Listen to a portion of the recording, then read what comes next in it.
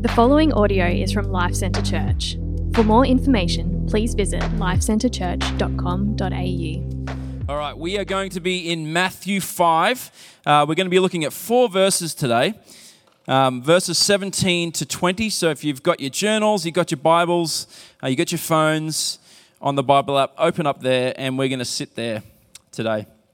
It says this, it says, "Do not think that I've come to abolish the law or the prophets. I've not come to abolish them, but to fulfill them. For truly I say to you, until heaven and earth pass away, not an iota, not a dot will pass away from the law until all is accomplished. Therefore, whoever relaxes one of the least of these commandments and teaches others to do the same will be called least in the kingdom of heaven. But whoever does them and teaches them will be called great in the kingdom of heaven. For I tell you, unless your righteousness exceeds that of the scribes and Pharisees, you will never enter the kingdom of heaven." Let's pray. God, as we open up your word today, the Bible, Father, I pray that you would speak to us through it. Lord, that we would gain an understanding of what these words mean in such a way that they would transform our lives. And God, we thank you that we have access to Bibles in our modern Western culture, that we can have it not just in print, we can have it on our Bibles, we can even have somebody else reading it to us through apps. It is so accessible to us. And so, Father, I pray that you would help us to be a church that loves the Bible, that wants to read the Bible, that wants to listen to the Bible, that wants to sing the Bible, that wants to teach the Bible. And Lord, I pray that you would bless your words upon our hearts today, in Jesus' name. And everybody said, amen. So just a bit of recap. Jesus has left kind of walking around and he's gone up onto a mountain, and there he's been starting to teach, and his disciples have come with him, and the crowd have started to follow, and scribes and Pharisees are around him, and he's been teaching them what his kingdom is like. How do you enter this kingdom? Who is the kingdom for? What is kind of the requisites of those who are in the kingdom? How are they supposed to live? And last week, Shane taught us like some of the identity pieces of what it is to be the people of the kingdom. It's like you are salt, you are light, so shine bright. And so as Jesus has been doing this, there's been lots of, I would say, the religious people who are kind of wondering, like, what's his stance on the Bible? Like, at what point is he going to start talking about the Bible? Because we want to know where he stands, because there's been a few issues so far. One, he's been healing on the Sabbath. And according to the Pharisees and scribes, you're not supposed to do that because the Bible says that you're supposed to Sabbath on the Sabbath. You're supposed to rest. You're not supposed to work. And so there's been these moments. He's hanging out with like prostitutes and tax collectors. Like, these are unclean. These are people who they're supposed to like avoid because, you know, you might become unclean yourself. And so there's things that they're asking the question as to like, well, what's his view of God's word? And so this whole section that we're about to get into over the next few weeks really is Jesus talking about what his view is of the Bible. And so if you can look at the next slide, we'll put up the next slide. This is kind of how we talked about the actual body of his sermon being broken up, okay? So there was an introduction, and he started off in the introduction talking about the fact that he was opening his mouth, he was teaching. At the end of his sermon, it's all about him teaching, and he's teaching as this one with authority. But then now we're getting into the body of this sermon. And in this part, it opens here, "Do not think that I've come to abolish the law and prophets." And then at the end of 7:12, it says, "Whatever you wish that others would do to you, do also for them, for this is the law and the prophets." So he's giving us one massive bookend, which is it's about the teaching. And it's particularly about the teaching of what God's word says. And so as we get into now what is known as like the body of his sermon, it's going to shift from saying like third person, he's moving from third person to second person, like this is who you are. And now for the first time he's saying, this is what I say. And so we've called this series But I Say, because this is really what Jesus is getting at. It's like this is who gets into the kingdom.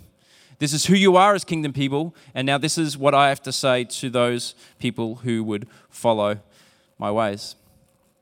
And so what is meant by this idea of law? The prophets, the law. When we think of law in modern context, we tend to think of lawyers, police officers. The law is something that you break. There's rules, there's do's, there's don'ts, and there's certainly an aspect to that is true. But often when we think of what a first century person thinks around when they hear the law, we often think that they think of the 10 Commandments, like just the rules as well. But really, the law to a first century Jewish person isn't just a bunch of regulations. It's not just the do's and don'ts. It's Genesis, Exodus, Leviticus, Numbers, and Deuteronomy is what is meant. It is the covenant story of God's relationship, his covenant relationship with his people. So when you hear Jesus talk about the law, he's not just talking about rules, he's talking about the covenant story with God and his people. Genesis, Exodus, Leviticus, Numbers, Deuteronomy. The prophets then is what the Old Testament sort of way of saying everything else in the Old Testament. So when it says the law and the prophets, what it's basically saying is the Bible. This is the Bible. This is what Jesus wants to say is the Bible. Okay, that's kind of our modern term. And so it's this summary phrase for the whole Old Testament scriptures. And I think Jesus has 3 things that he wanted to say to them, and 3 things that I believe he wants to say to us today that will help us to understand what does Jesus think about the Bible. Because I don't know about you, but whoever is able to raise themselves from the dead, I'm going to go with them. There's lots of people who have views on things, but until you can die and raise yourself again, I'm going with the guy who can do that. Anyone else in agreement with that? I'm following that guy. If he's got an interpretation of something, I'm with him. Okay? So what's the first thing that Jesus wants to say about the Bible? Well, number 1, the nature of the Bible. It's God speaking. So verse 17 says, "Do not think that I've come to abolish the law and the prophets," the Bible. "I have not come to abolish them, but to fulfill them. For truly I say to you, until heaven and earth pass away, not an iota, not a dot will pass away from the law until all is accomplished."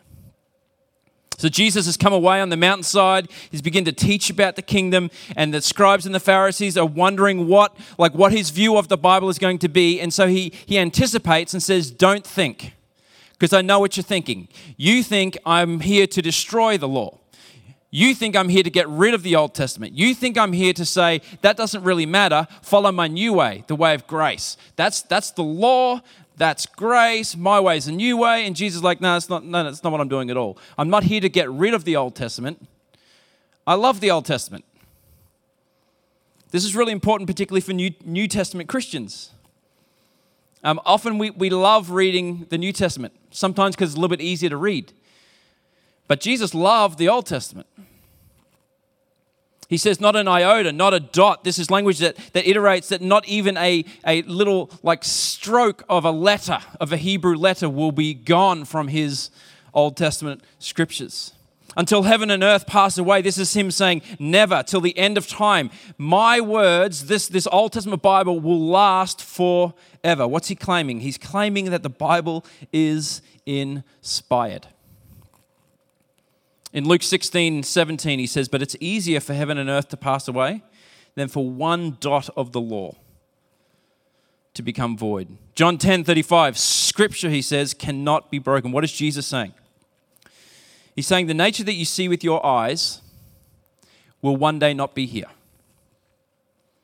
But his words will still be here. In other words, there's nature and there's supernature. One will supersede the other. How many people here love to go to like a mountain, sit up on a mountain? Like I love going to Point Cartwright. I haven't done it in a lot of years since we've had kids, but I used to love going up to Point Cartwright, up the coast, sit up high on near the lighthouse, looking over the waves crashing on the rocks, watching the sun go down the window, and I used to love it. And there was this moment of like, man, this is beautiful. And Jesus is saying, yeah, that very mountain that you love will one day not be here. The very waves that you enjoy crashing upon the rocks that does something to your soul won't be here. The very sun that you are watching that is going to go down will not be here. What will remain are my words. In other words, nature can pass away, scriptures cannot, therefore scripture is supernatural. They're inspired. There's something greater than natural. So yes, the Bible is written down by human hands.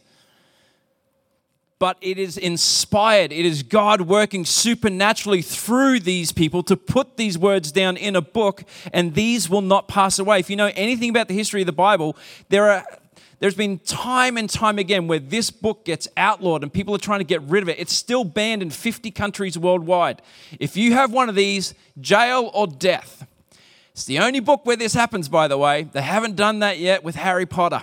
Okay, still waiting for that. When Harry Potter, oh no, we don't like that. Okay, but this book comes into a country and people are like, get it out of here. Why? Because there's something that even certain nations realize there's something about this book. It is inspired.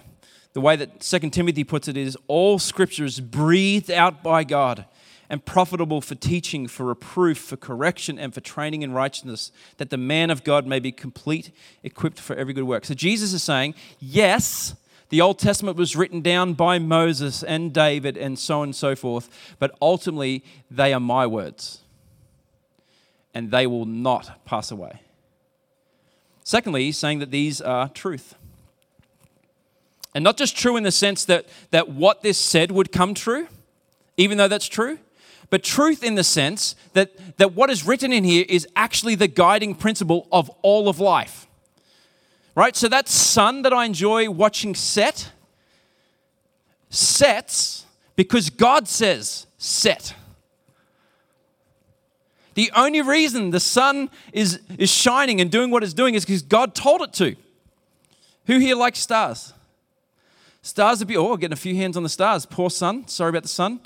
Sun's not getting the love. The stars are the love this morning. Okay, stars that we love and we sit there and we look at and we kind of like we glory in. We're like, wow, it's amazing. They're only shining because God told them to. That's how powerful God's word is. He said, "Let there be light," so there's light. Do you see? It's not just truth in the fact that what it says is real. That's true. It's not just truth in the sense that what it says will happen, will happen. It's also truth in the sense it is the guiding principle for everything. Can we get a little bit more raw? Can we get a little bit more real? The reason why marriages work this way is because God said that's how marriage works. The reason that generosity works this way and greed works that way, because that's how God says it would. The reason why unforgiveness versus forgiveness works certain ways is because that's how God has ordered it to be. Life works a certain way because this is how God has made it to be. His words are inspired. His words are truth. So the nature of the Bible is God speaking. The second point is the point of the Bible is Jesus revealing.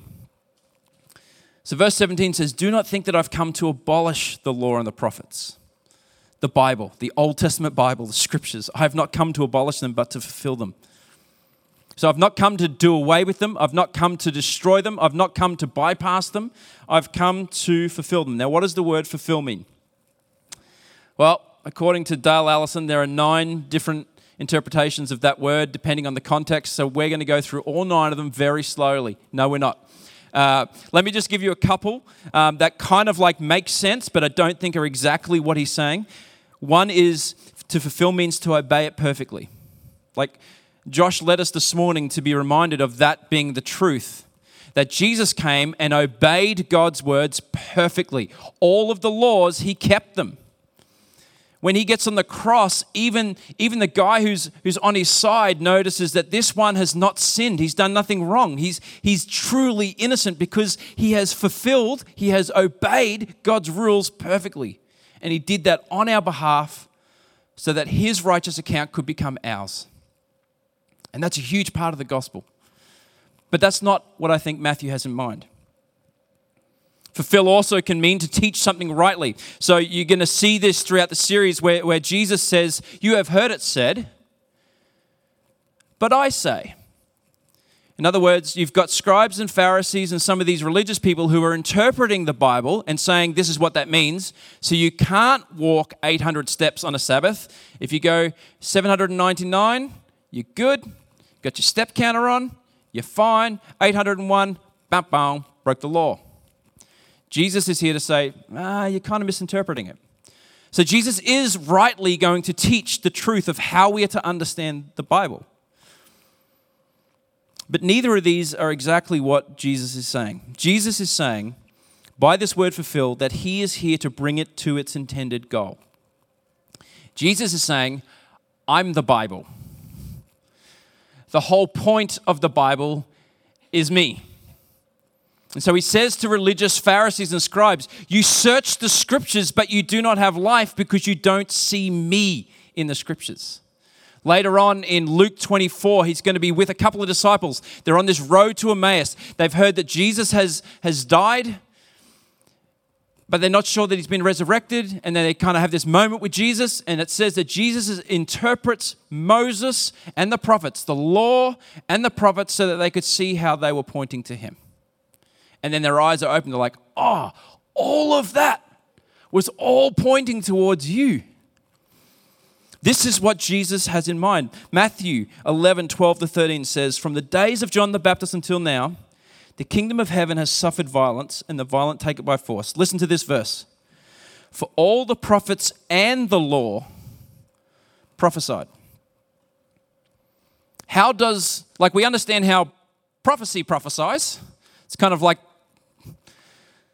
that's what the word means. It means it's kind of foretelling or forthtelling. We understand that there are passages and verses where it says this will happen in the future. Does that happen? Yes, bang, great. That's a prophecy that's been fulfilled. How does the law, how does the books of Moses, how does Genesis, Exodus, Leviticus, Numbers, and Deuteronomy, how do they prophesy? Well, what he's saying is that these really are pointing to something that would be fulfilled in the future, that would come to their right end. Hebrews, if you read the book of Hebrews, it uses the language of better over and over and over again. There's Moses, and then the writer of the Hebrews says, and there's a better Moses. There's a temple, there's a better temple. He starts going through lots of the Old Testament history and showing, this is the whole point of Hebrews, is to show how actually all that is fulfilled in Jesus. He is the one in whom it is pointing to. So for example, the temple, it's a good thing. In the Old Testament, the temple is a good thing. The point of the temple was to point to an ultimate reality, right? Because in the Old Testament, the temple is where God's presence is and where God meets with his people. It's in the temple. It's in the tabernacle. They're setting up the tent, setting it all up. God comes in, descends, meets with them. What's the temple in the New Testament? It's the church. It's us. And so the temple's not a bad thing, but it was not the ultimate thing. It was pointing towards one day where there would be a true and better temple, that the church would be where the presence of God is, that God's presence would live in us. How many here are comic people? Great. I got one. Anybody else? It's a few of the adults are like, yeah, don't tell anyone. I don't read novels. I really don't read comics, and I really can't get into Japanese comics. Like it's so, like when I see like a manga sort of, is it manga? Is that how we say it? I think that's right. Something like that. When I see one, I'm like, oh, I don't even know what I'm looking at, and I put it away. Often that's how we feel about the Old Testament. We start to read it and we're like, I have got no idea what's going on. This is really complicated. And so we put it down. Read the book of James and it's like, it just tells me what to do. That's easy. Either I do that or I don't do that. Old Testament, what's going on with the she thing and the he? Oh, what's happening? Oh, I got no idea. And what Jesus says is, hey, listen, here's the principle. If you want to understand the Old Testament, every time you open and read it, just ask this question. What does this tell me about Jesus? How is this pointing to Jesus? In what way do I understand? Like the best. And so some of you have had this experience where you kind of knew the Bible, but there were all these disjointed stories. But as you start to realize, actually all of this just keeps telling me and pointing towards Jesus, you start to get the, I see how all this connects. It makes sense now. So I understand what Moses was doing. I understand what was happening with David. And this is basically the opposite way of how Pharisees would read the Bible. So I love Charles Spurgeon. Charles Spurgeon said this. He says, don't you know, young man, that from every town and every village and every little hamlet in England, wherever it may be, there is a road to London. Amen. Go the English. Got to insert that. So from every text of Scripture, there is a road to Christ. And my dear brother, your business is when you get to a text to say now, what is the road to Christ? That was Spurgeon teaching that the preachers in his church this is how you preach the Bible. You keep pointing people to Jesus. And so this is what the religious people don't do. Here's how the religious people read the Bible. They see what someone did in a story. They determine to do or not do that thing. And then they believe God rewards them for doing or not doing that thing. That's the religious way to come to the book. Okay, so let me give you an example. Okay, David, King David. Everyone know King David? Even those of you who aren't Christians would probably know King David. King David courageously fought a giant named Goliath and destroyed him. David did something. What do we have to do? This is how you read it religiously. I need to be like David. Okay, well, here's what David slayed. Okay, what are my giants? Well, I've got the giant of disobedient children. Slay them. Just joking. Calm down, calm down. Some of the parents are like, yeah, we've been thinking that. No one ever let us say it. And so we kind of go, okay, so we've got to follow his example and do the thing. And the Bible says it's not that that's totally wrong. There is a sense in which David is our example. But if that's all you get to, you miss the deeper point. The way Jesus says to read that story is go beyond him just being your example. See David pointing to Jesus, and Jesus is the true and better David. That he slayed the ultimate giants of Satan, sin, and death, so that you and I don't have to slay them. They've been slain for us. Therefore, we now walk with Jesus, who is like the King of Kings and Lord of Lords, and we walk as his people full of courage, not because we have slayed anything, but because our King has. And in light of what he has done, now we are fueled with courage. Because if he's taken care of Satan, sin, and death, he can take care of my bills.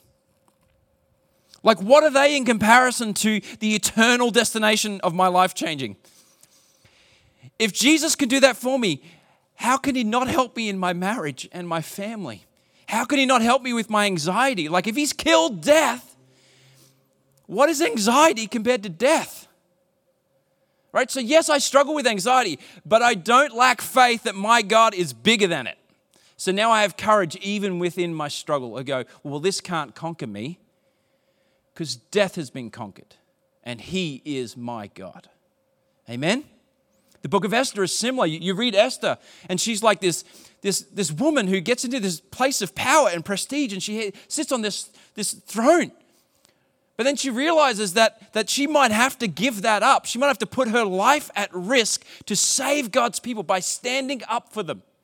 So the religious way to read the book of Esther is like, and this is don't everyone look at Esther. Okay, she is amazing, right? The religious way to read that is going, okay, well, I've found myself in this position.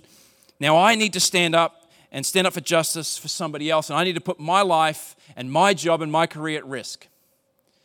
Okay, let's get real. How many of you doing that? None of yous. There's all sorts of stuff that goes on in your workplace that you don't go straight to the boss and go, listen here, mate. That's wrong. What you did to her, what you did to him, I'm standing up. Why? Because you know you're going to get fired. And then you're going to be out of work, right? We don't live like this. And if you only look at Esther, you'll never live like Esther. But if you look to Jesus and go, he didn't just risk his life, he gave it. He left the throne of heaven, came down to not just be with us, but to be one of us. And then gives his life away for us. Goes to a cross and dies for us. Why? For justice? Not really. If you think about it, we pretty much didn't deserve it. He did it just because he loves us. And as your eyes go from Esther, you go, wow, she's pointing to Jesus who would do this in a greater way, and he has done that for you. It fuels you. Because now I'm like, you know what? I can stand up for that person.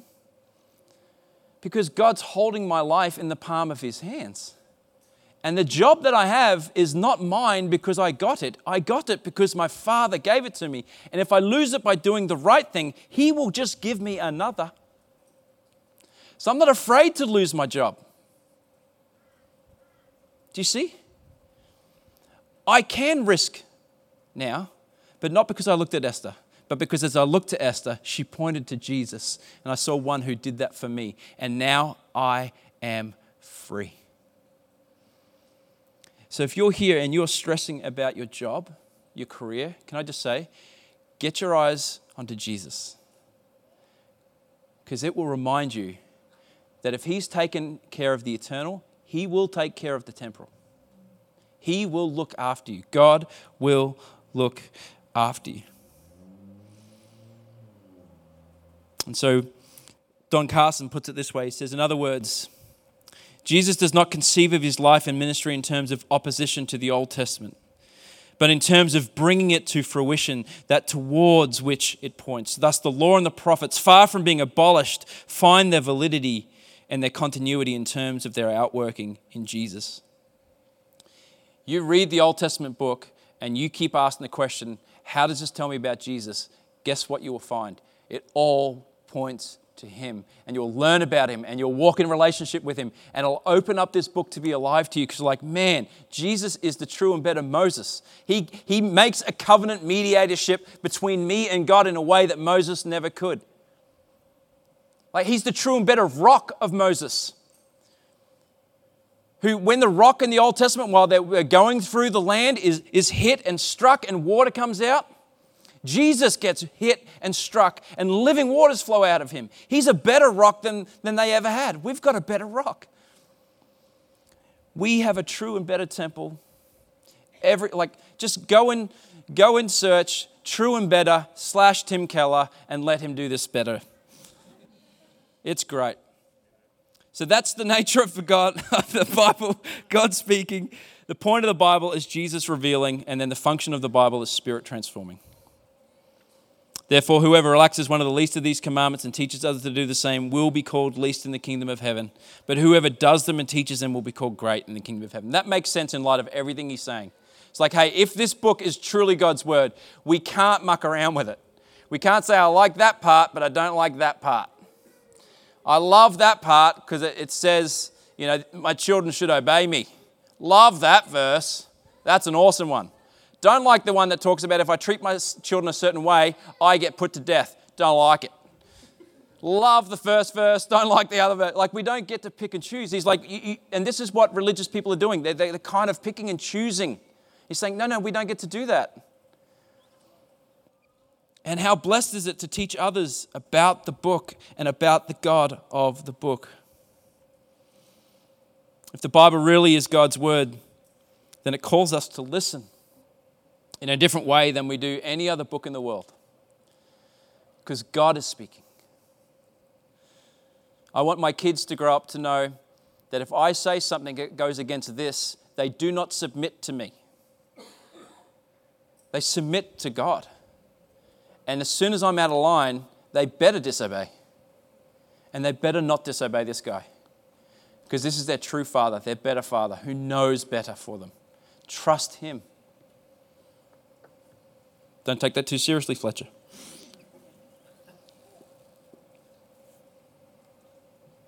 Martin Lloyd-Jones says this. He says, if your so-called grace, which you say you have received, does not make you keep the law, you have not received grace. You may have received a psychological experience, but you have never received the grace of God. What is grace? And this might be not what you and I think of grace. It is that marvelous gift of God which, having delivered a man from the curse of the law, enables him to keep it and to be righteous. Grace is that which brings me to love God. And if I love God, I long to keep his commandments.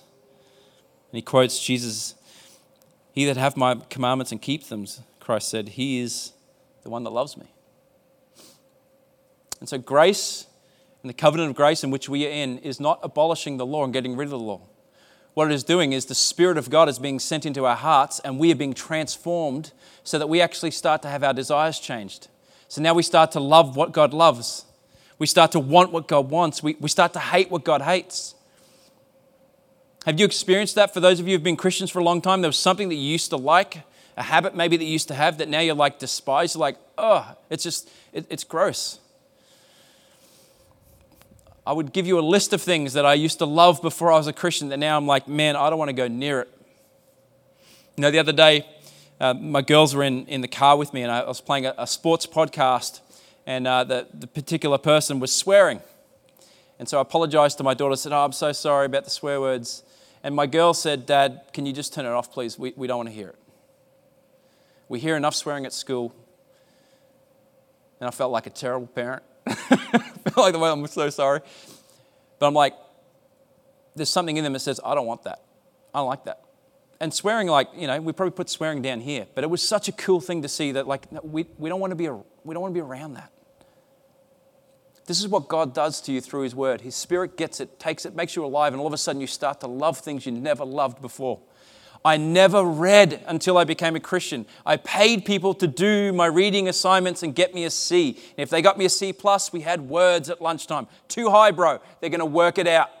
C.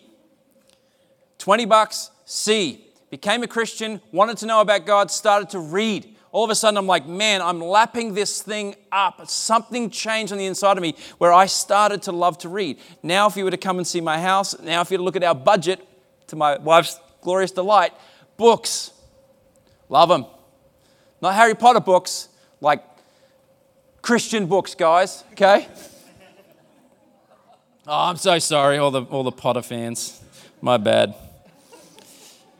It doesn't mean to say that you can only tell if God's really coming to your heart that you like to read.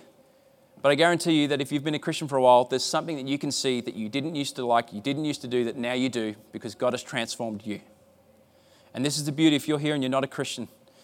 This is what God does. He changes you. He transforms you in a way that is so, so good.